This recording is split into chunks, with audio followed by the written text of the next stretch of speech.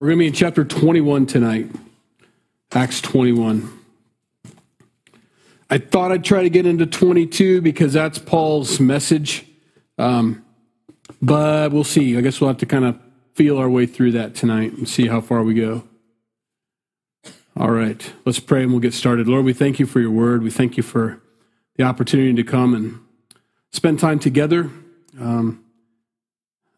fellowshipping, worshiping you, singing, praying, but also in your word, where that's what changes us. It's your word that changes us from the inside out, and works on areas that, well, they need to be worked on. So God, we pray that you'd help us tonight as we just go through Paul's life and his heart and his desire to serve you and a love for his people that I don't necessarily understand completely, but that's his calling, and he knows it, and he is all in. And I just pray that by the end of tonight's study, we'd be all in.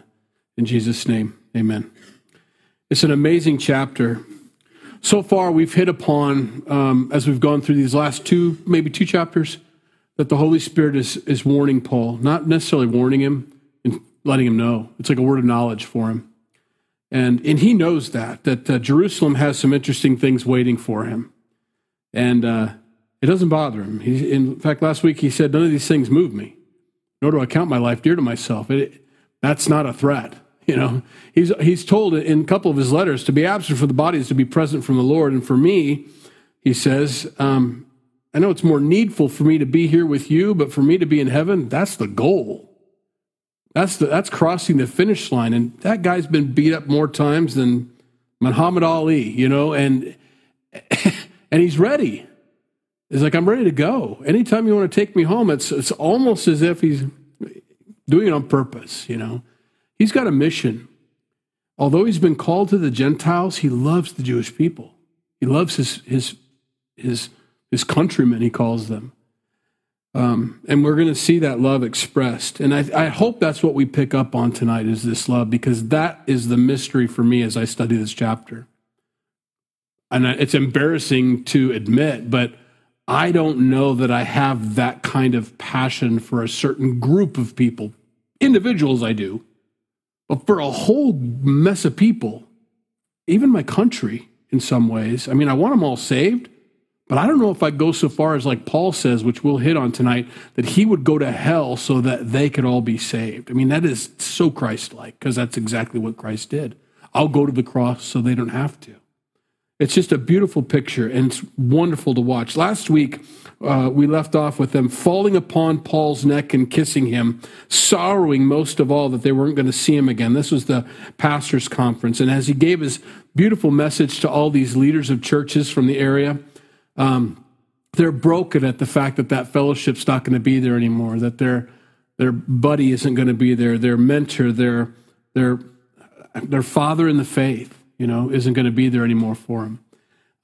But he gives them excellent, strong wisdom for them to hold on to. None of these things move me, so none of these things should move you, you know. Don't be moved. It's so important to just not be moved. There's so much pressure to be moved today. And it's becoming more, I think, I'm trying not to, but more cantankerous in my faith, you know. I don't want to be the guy, get off my lawn, kids, you know, that kind of immovability, you know. I want to be loving and compassionate and soft and all that, but I also want to be, to know the difference between just misunderstandings or things like that versus someone who's really trying to pressure you off your course, you know, to know the difference. And to treat both respective of their positions, you know. Some is just from ignorance, others on purpose, and to know the difference. And this is just such a great example. None of these things move me. Don't be moved, brothers. Don't stop giving them the word of God, because that will be the temptation as I leave. And it is. So chapter 21, verse 1, now it came to pass that when we had departed from them and set sail, running a straight course, we came to Kos. And following day to Rhodes, and from there to Patara. And finding a ship sailing over to Phoenicia, we went aboard and set sail. When we had sighted Cyprus, we passed it on the left, sailed to Syria, and landed at Tyre. For there the ship was to unload her cargo. And finding disciples, we stayed there 7 days. They told Paul through the Spirit not to go up to Jerusalem. Now, I think we'll have clarity on that in verse 12 when we get to 12, so hold on to that thought. When we had come to the end of those days, we departed and went on our way. And they all accompanied us with wives and children till we were out of the city. And we knelt down on the shore and prayed. When we had taken our leave of one another, we boarded the ship, and they returned home. Beautiful. When we had finished our voyage from Tyre, we came to, and I don't think I know how that's pronounced, Ptolemais. I'm guessing the P is not pronounced, but maybe it is. We'll say Ptolemais. How's that? Ptolemais. Cool name. Greeted the brethren and stayed with them 1 day. On the next day, we who were Paul's companions departed and came to Caesarea and entered the house of Philip the evangelist, who was one of the 7, and stayed with him. And I want to pause there. I know it's right in the middle of a verse, but that's a great place to stop because Philip comes up. Okay. So Luke is giving us the rundown of the trip. Here's where we went. There's the itinerary. Good man. Thank you for that, Luke. We wouldn't know otherwise. We kind of piece it together from the letters, but for the most part, this is really helpful to get our timeline down for his missionary trip. So thank you for that. And the fact that he even mentions it, and Luke mentions this several times. It's very important to him. And they told us again by the Spirit that we're not supposed to go to Jerusalem or that Paul's not supposed to go. So Luke's hard on the matter. I mean, Luke is the guy, he's the old guy in Rocky, that puts the stool out for him, and he's trying to keep Paul alive. That's all he's trying to do, you got to get back in there. Cut that. That's the worst scene in the movie history, I think, when they cut the eyelid. Anyway, they sends him back in, and he's been trying to patch up Paul and keep him alive and keep him ministering. But Paul says, I'm going to Jerusalem. I'm going to Jerusalem. I'm going to Jerusalem. He's like, all right, And so he keeps documenting it here, and they told him again not to go, And I think that's interesting. It shows a love, is what it does. Some see it as rebellion from Paul, or some see it as, I don't know what they see it as, but what I see is a bunch of people that are heartbroken that that's what's waiting Paul. Not that, and we'll get into it here in verse 12, but there's a love there for this man. We don't want you to go away. And he seems like one of the hardest guys to get along with. You read Paul and you read how rough and gruff he is and how harsh and how he's just very, very intense when it comes to the gospel, which is good. I mean, how you not be intense? But you don't see him necessarily as you read, and his struggle that he had with Barnabas and Mark and that we don't need that kid here, that roughness. It seems like he'd be a difficult guy, a brother to get along with. You appreciate him, appreciate his boldness, you appreciate him being out there and on fire and all that, and glad he's out there doing his thing. But I don't know that you'd go on a camping trip with the guy, kind of thing. But this shows us that he is that kind of guy. It shows us the other half, because no matter what Luke's writing about him, what we're reading and what we're seeing, the actual eyewitness accounts of these people falling on his neck and kissing him and crying that they're going to miss him and all, there is way more to Paul than what's led on. That's why these emotions are so important to see. This is a love for him. This is a caring for him. And it's interesting. Wherever Paul goes, the Holy Spirit is just alive and on fire and out loud, There's something about that. You can get around people that make the Holy Spirit he's allowed. He's allowed to move, and he's also allowed, both. And then there are some that seem to quench the Spirit. It's like, it's toned down. It's not as loud. He's not as vocal. It's more subtle. But whenever Paul's around, they were just passing around his apron and handkerchiefs that he used that day, and the Holy Spirit was using that, There's something about his life that made it just explode. And so wherever he went, there they were. The believers, just like the Spirit are telling us, that you're going to have chains and tribulations. Okay, all right. Well, they land in Caesarea. Let's skip down because we're going to handle that this warning about Jerusalem a little bit later here. He lands in Caesarea and runs into Philip the evangelist. You know who Philip is, right? We've connected the dots. Philip is, and it says he's one of the 7. And in other words, when the church just got started and some of the Jewish widows, Hellenist Jews, their widows weren't being taken care of, they had to find 7 men full of the Holy Spirit to go ahead and make sure that they're getting their daily distribution. Philip's one of those guys. He was a waiter at the beginning. And then the next thing we see is Philip ministering during this huge revival. Tons of people getting saved. And then later on, he gets, we don't know how, but taken up into the air and landed over here.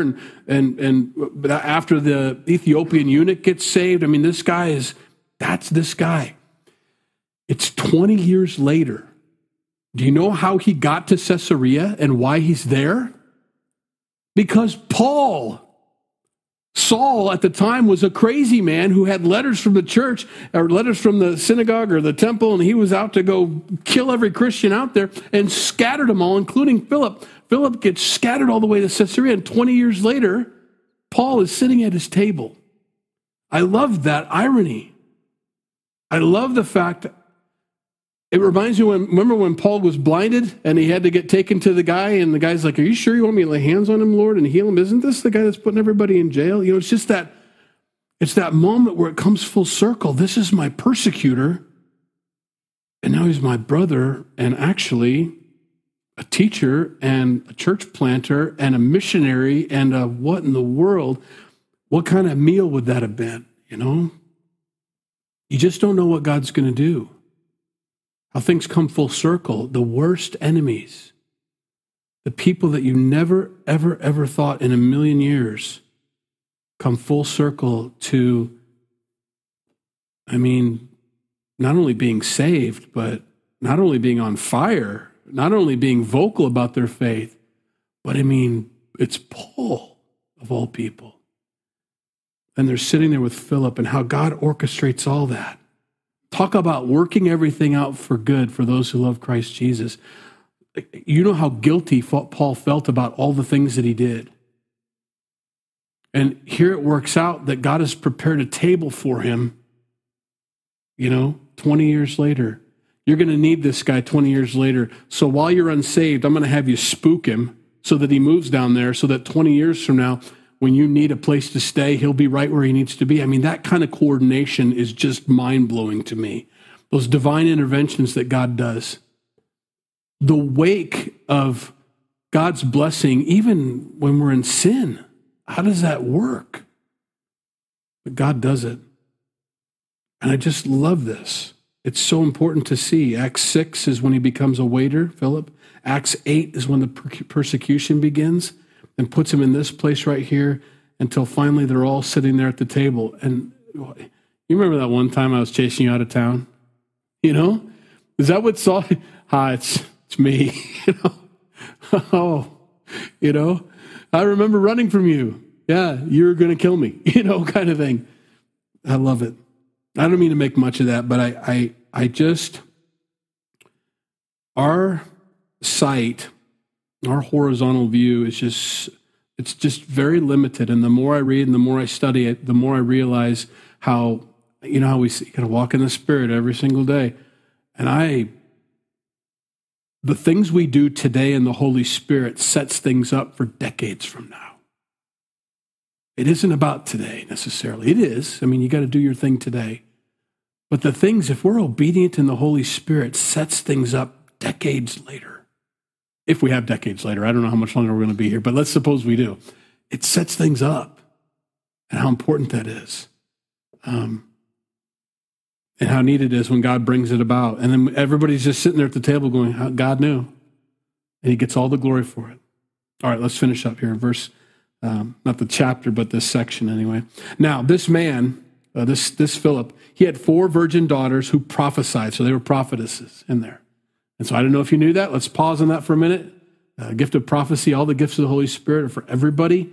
And these were 4 virgin daughters of his that all prophesied, And as we stayed many days, a certain prophet named Agabus came down from Judea. I paused there only because, talk about not being very efficient. God has 4 prophetesses sitting at the table with Paul, but he brings a prophet down over here to come give this message to him. You got 4 right here, you know.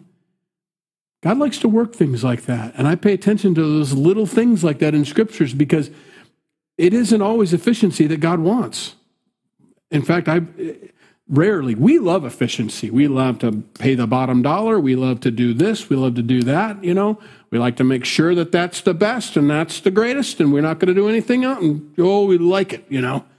And God is just so extravagant. He goes, I don't know, Agabus isn't doing anything. Let's bring him down here because I want him to be the one. Maybe Agabus needed to be used. I mean, we don't know the story behind it.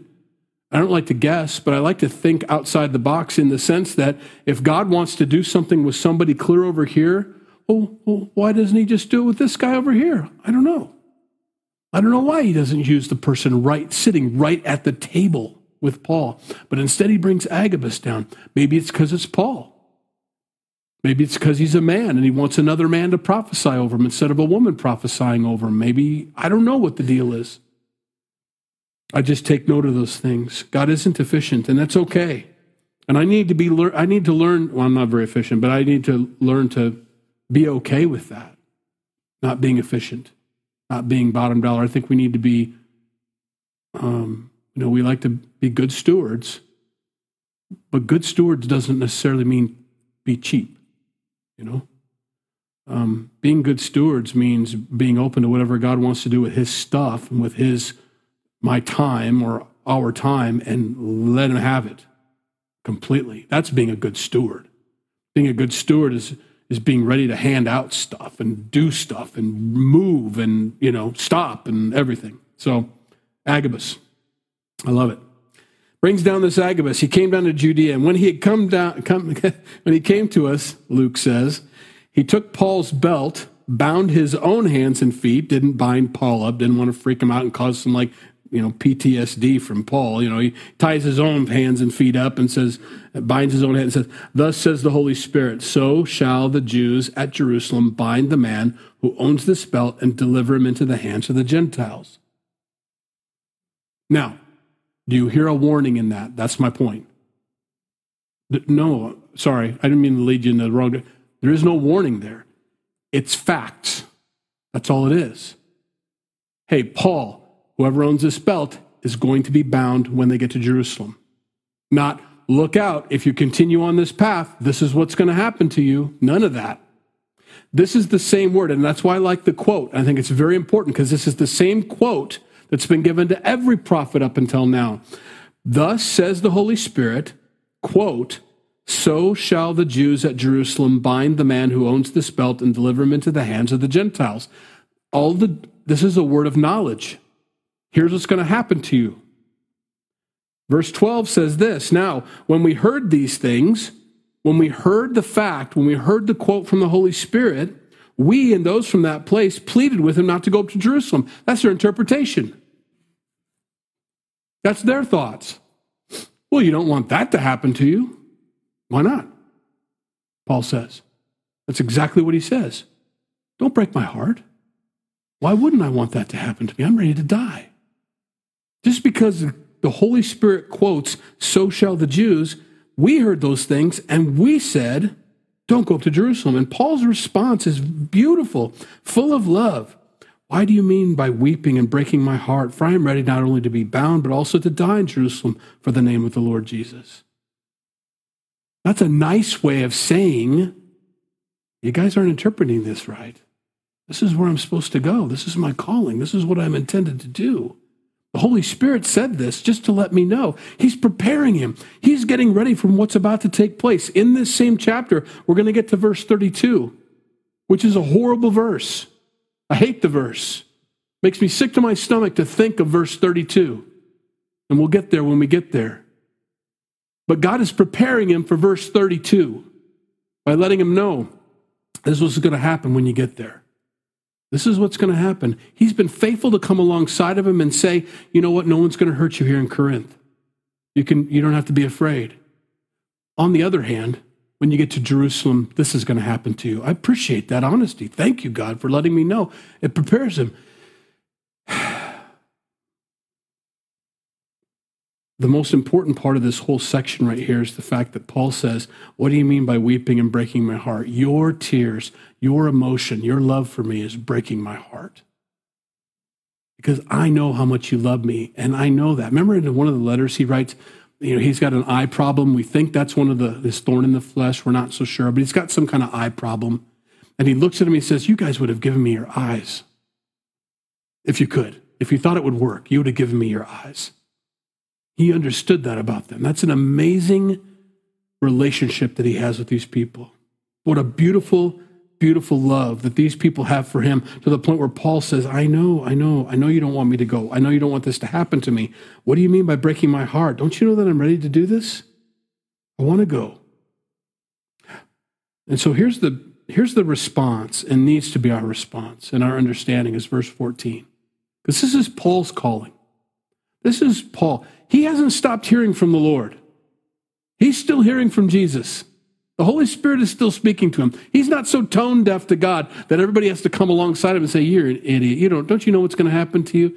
They're not like that. Verse 14 tells us, so when he would not be persuaded, we ceased and said, the will of the Lord be done.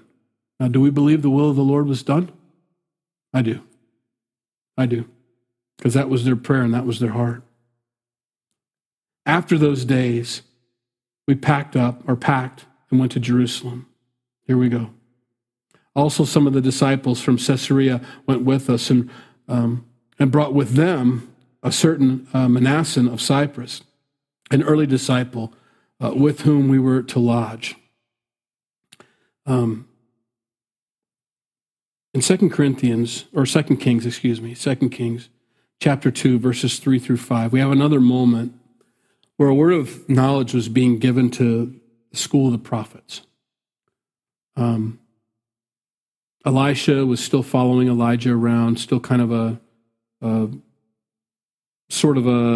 mentorship, and he passed the mantle on to him earlier on. Well, here's what happened. Now, the sons of the prophets who were at Bethel came out to Elisha and said to him, do you not know that the Lord will take away our master from over you today? He said, yes, I know. Keep silent. Now, why were they telling him that? Hey, don't you know that your master's going to be taken away today? Yeah, I know. His response, it's all because there's an exclamation point there. He's like, I know. Okay, well, they're excited. The school of the prophets, they're excited anytime they get a prophecy. You know how they are. I got a prophecy, The Lord told us, I got it. I know. We all know. But thanks for sharing. And then Elijah said to him, Elisha, stay here, please, for the Lord has sent me on to Jericho. And he says, as the Lord lives, as your soul lives, I will not leave you. No way, Elisha says. Now, the sons of the prophets who were at Jericho came to Elisha and said to him, do you know that the Lord will take away your master from you today? He says, yeah, I know. Keep silent. It's already hard enough knowing this is going to take place. But you telling me this and you trying to, what are we supposed to do with that information? Elisha's like, what are we supposed to do with that information? Run? Hide? Avoid? No, it's God. What are you going to do? God wants to do this. He's going to do this. When we get to that place of Elisha and Elijah and Paul, and honestly, everybody else, because they all get on board and figure it out, well, let's let the Lord's will be done. That's when peace can overwhelm and ministry can take place. We're into that place where it's like, whatever you want to do, God, whatever you want to do, makes no difference. Take me, don't take me, use me, don't use me, but whatever you want to do, we're available for you. I stopped trying to manipulate my life. I'm no longer trying to control the aspects of my life and make this happen and that happen and do this and pull that string and yank that lever and try to work it all out the way I think it's supposed to work out. We just kind of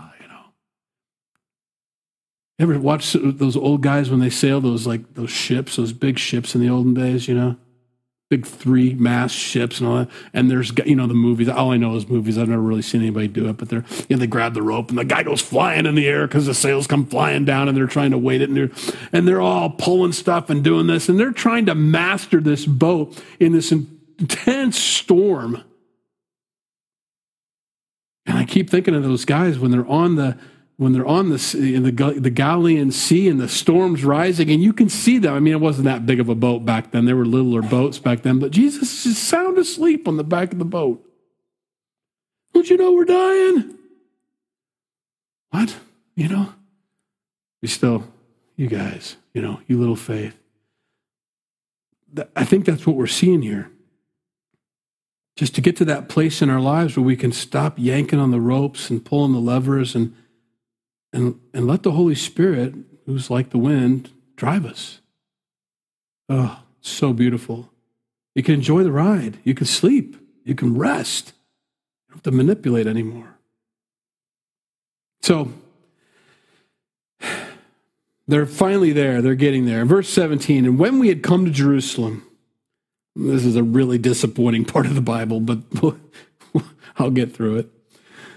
And when we had come to Jerusalem, the brethren received us gladly. Okay, so far so good.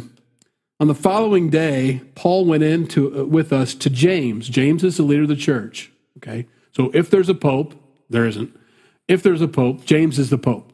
Okay, not Peter. Anyway, James is the leader, and all the elders were present. And when he had greeted them, he told in detail those things which God had done among the Gentiles.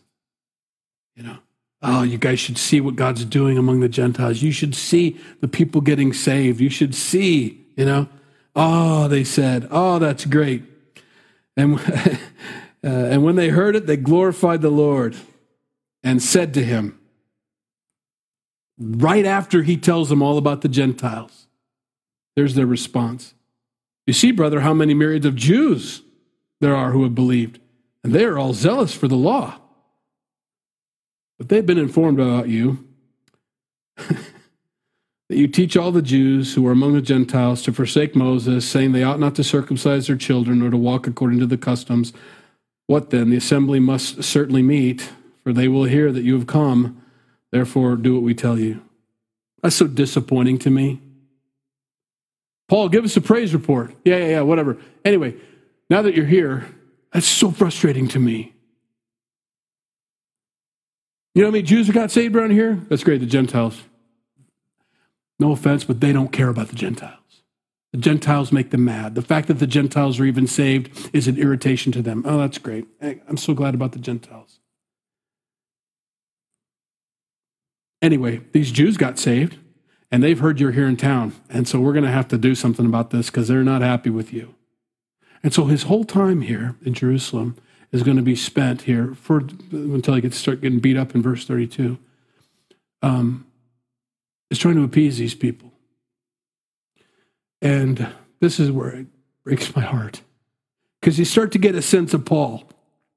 He has such love for the Jewish people, he's going to do it.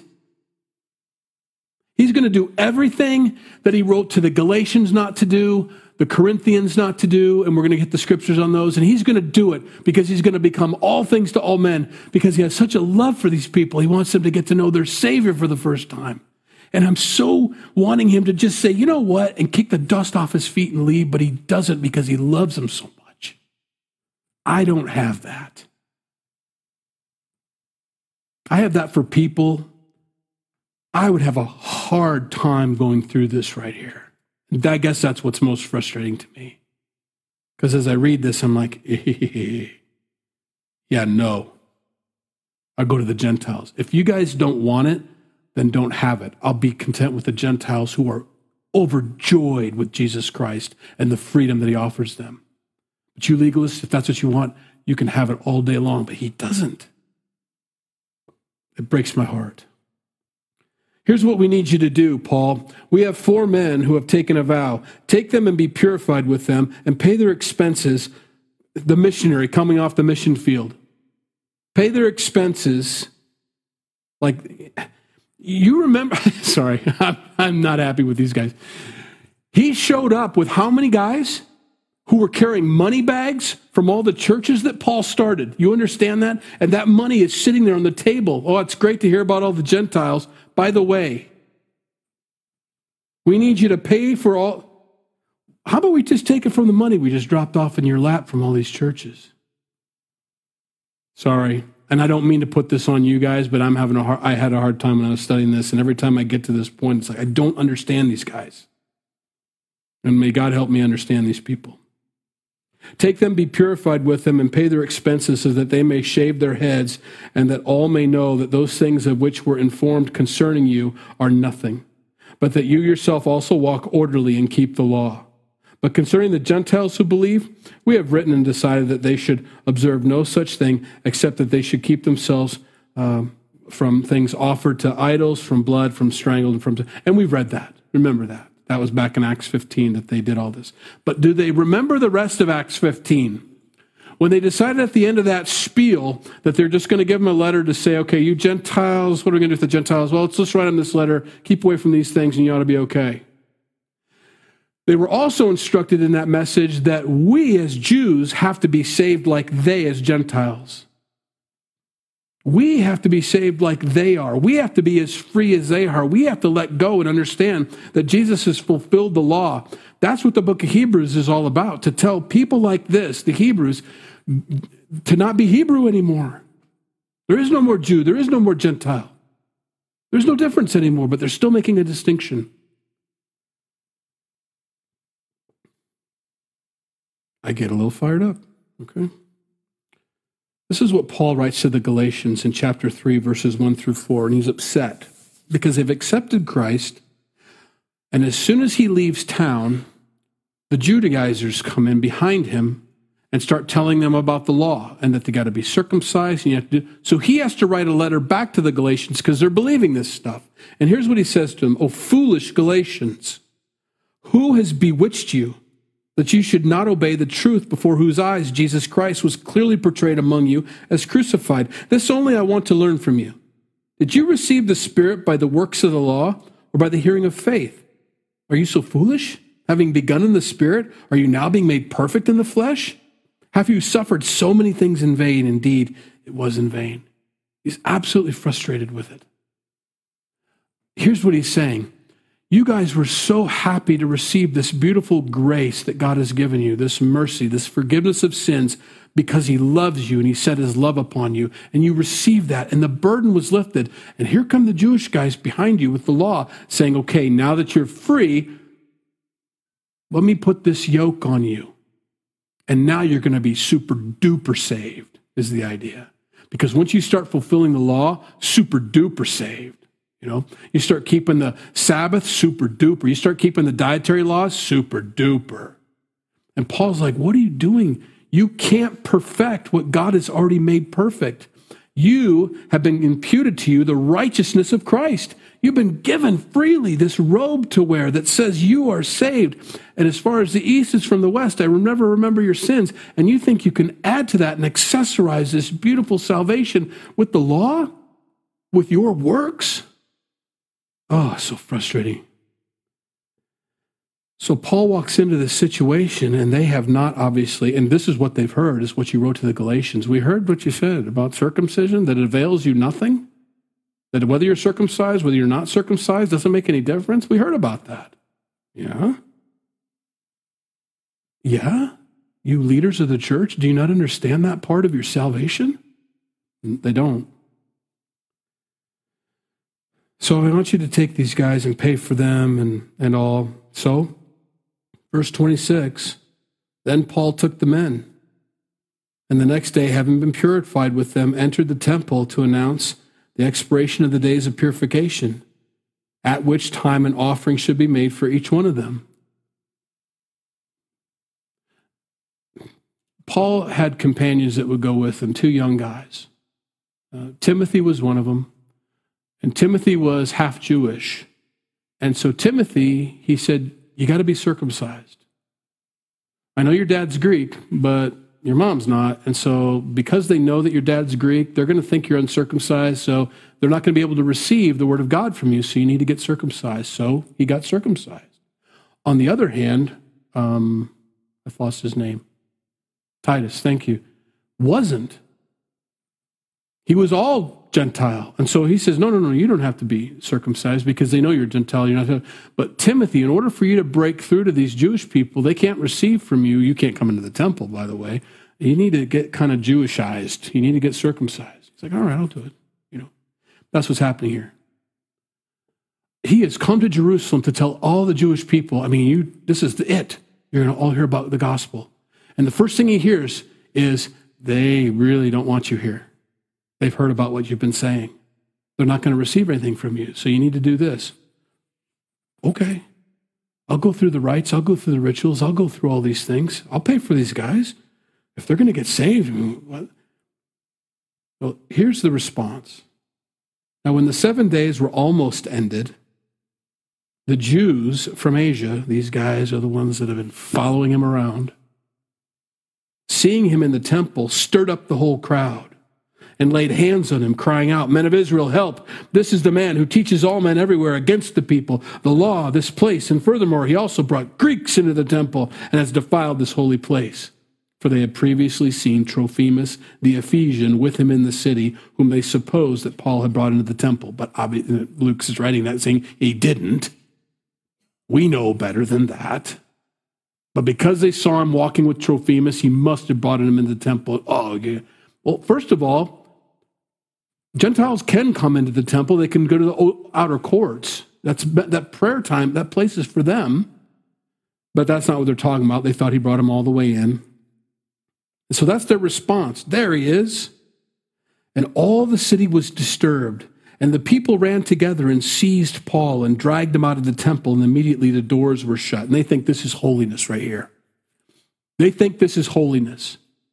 Oh, God, we're so sorry. We're so sorry we let that crazy man Paul in here. We shut the doors. We closed it all down, shutting church. Keep them out. Keep the wicked people out. This whole thing. This is sickening here. Now, as they were seeking to kill him, okay, so verse 31, so you understand, the crowd is beating Paul. Okay, they're beating him right now. Now, as they were seeking to kill him, news came to the commander. How long does it take for news to get from the crowd all the way to the commander? I don't care how far he is, it's too far. Because while the news is going hey, everybody's upset, what's the response time? He immediately took soldiers and centurions. He gathers his troops together and runs down to them. So there's some distance. They've got to run. They're not walking, they're running. I don't know how long it took, 3, 5, 10, 15 minutes for that news to get full circle. And when they saw the commander and the soldiers, they stopped beating Paul. I don't know how long it was, but they've been beating him the whole time. Which is frustrating to me because, first of all, he's a good guy. And people are just mean and crazy, and they get stirred up that way. But they're beating him. And they don't stop beating him until they see that they're going to, that the soldiers show up. Then the commander came near and took him and commanded him to be bound with 2 chains. And he asked, Who is this guy? What has he done? And some of them among the multitude cried one thing and some another. It's a typical, I don't know. I think he's that Egyptian that started a big brouhaha down there, which is okay. He's a criminal. They just caught a guy for us. It's a citizen's arrest kind of moment. So when they could not ascertain the truth because of the tumult, he commanded him to be taken into the barracks. When he reached the stairs, he had to be carried by the soldiers because of the violence of the mob. They were still trying to grab him and tear him apart. For the multitude of people followed after, crying out, "Away with him, kill him," is what they meant. Kill him. Because he was being taken away. That's not what they meant, Then as Paul was about to be led into the barracks, he said to the commander, "May I speak to you?" He replied, "Can you speak Greek? Are you not the Egyptian who some time ago stirred up a rebellion and led the 4,000 assassins out into the wilderness?" What? Aren't you that Egyptian guy? Yeah, no, I'm not the Egyptian guy that led 4,000 assassins, It's funny how accusations is all it takes. Just an accusation. And we have to be really careful about that today. Because as much as we'd love to see a lot of things canceled, there needs to be due process. We have to make sure we're not like these guys in this crowd. Oh, yeah, but I'm sure, I know they're guilty. You don't know that. None of us do. Fine, research, find out. Let's do an investigation. Let's make sure. But don't just get to this point. I think that, they're a liberal. They're from the left. They watch CNN. Crucify them. We got to be careful about that. I'm going to bring up a sore subject because I like to do that, and I'm kind of stirred up right now. But I'm all for looking at the flight logs and who went to Lolita Island and all that stuff. But you got to be careful about that. Maybe something didn't happen every time. I mean, you know that on one of the first flight logs was Billy Graham? I mean, we're looking at the flight logs and we're saying they all know, they'd kill them all. What? Be careful about that. Let's figure it out and find out, and let's get some more information on that. But you can't just look at a flight log and say that, kill them all. Well, this is dangerous stuff right here. We got to be above that stuff and beyond that. So I'm all for finding out the truth, absolutely. But let's make sure we're finding out the truth, and get to it. Can you speak Greek? Yeah. I'm a Jew from Tarsus in Cilicia, a citizen of no mean city, and I implore you, permit me to speak to this people. So when he had given him permission, Paul stood on the stairs and motioned with his hands to the people, and when there was a great silence, he spoke to them in the Hebrew language. And that's where we have to stop today. I know. What'd he say? You know what? It's great. Spoiler alert, they don't listen. They go crazy at the end of his speech. He doesn't even get to the end of it. He mentions, what does he mention? That's right. Here's where they shut him up.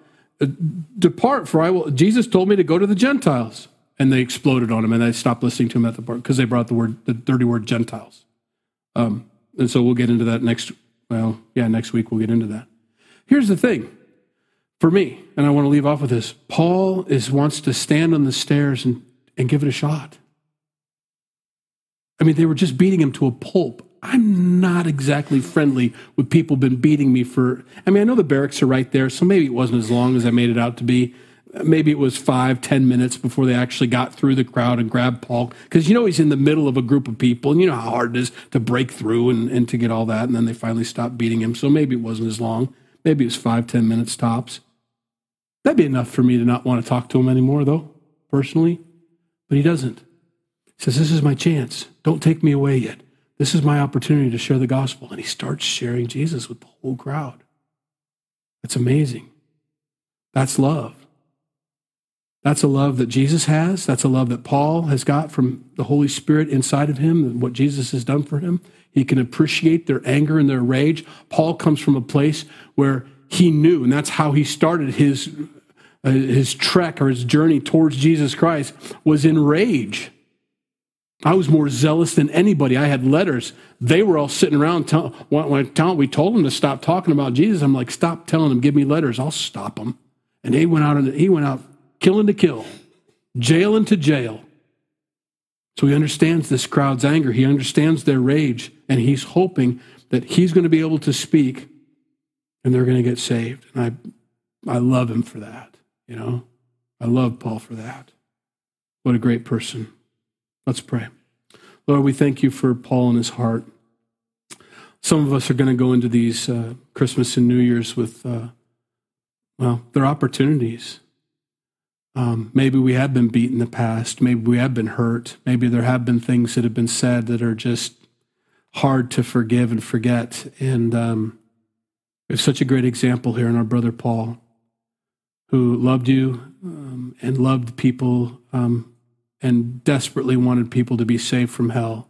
Not that they just agree with him, not that they just take his point of view about Jesus, but he was trying to save his countrymen from where they were headed, and that was hell. So Lord, help us to have that eternity in mind when we're speaking to people, when we're counting the cost, or when we're keeping our tally of the wrongs against us, Lord, that we'd remember our purpose here is to be ambassadors for you, because people are going to hell without you.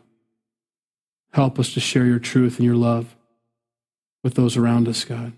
And they may not listen, and they may not hear, and they may just become more enraged when we talk about it. But Lord, help us never to lose that love for them, even though they don't have a love for us.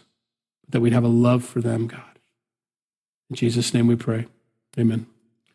If you need prayer before you go, be glad to pray with you. Otherwise, have a wonderful Christmas. I'll see you Christmas Eve, Friday night, 7 o'clock. That's when it starts.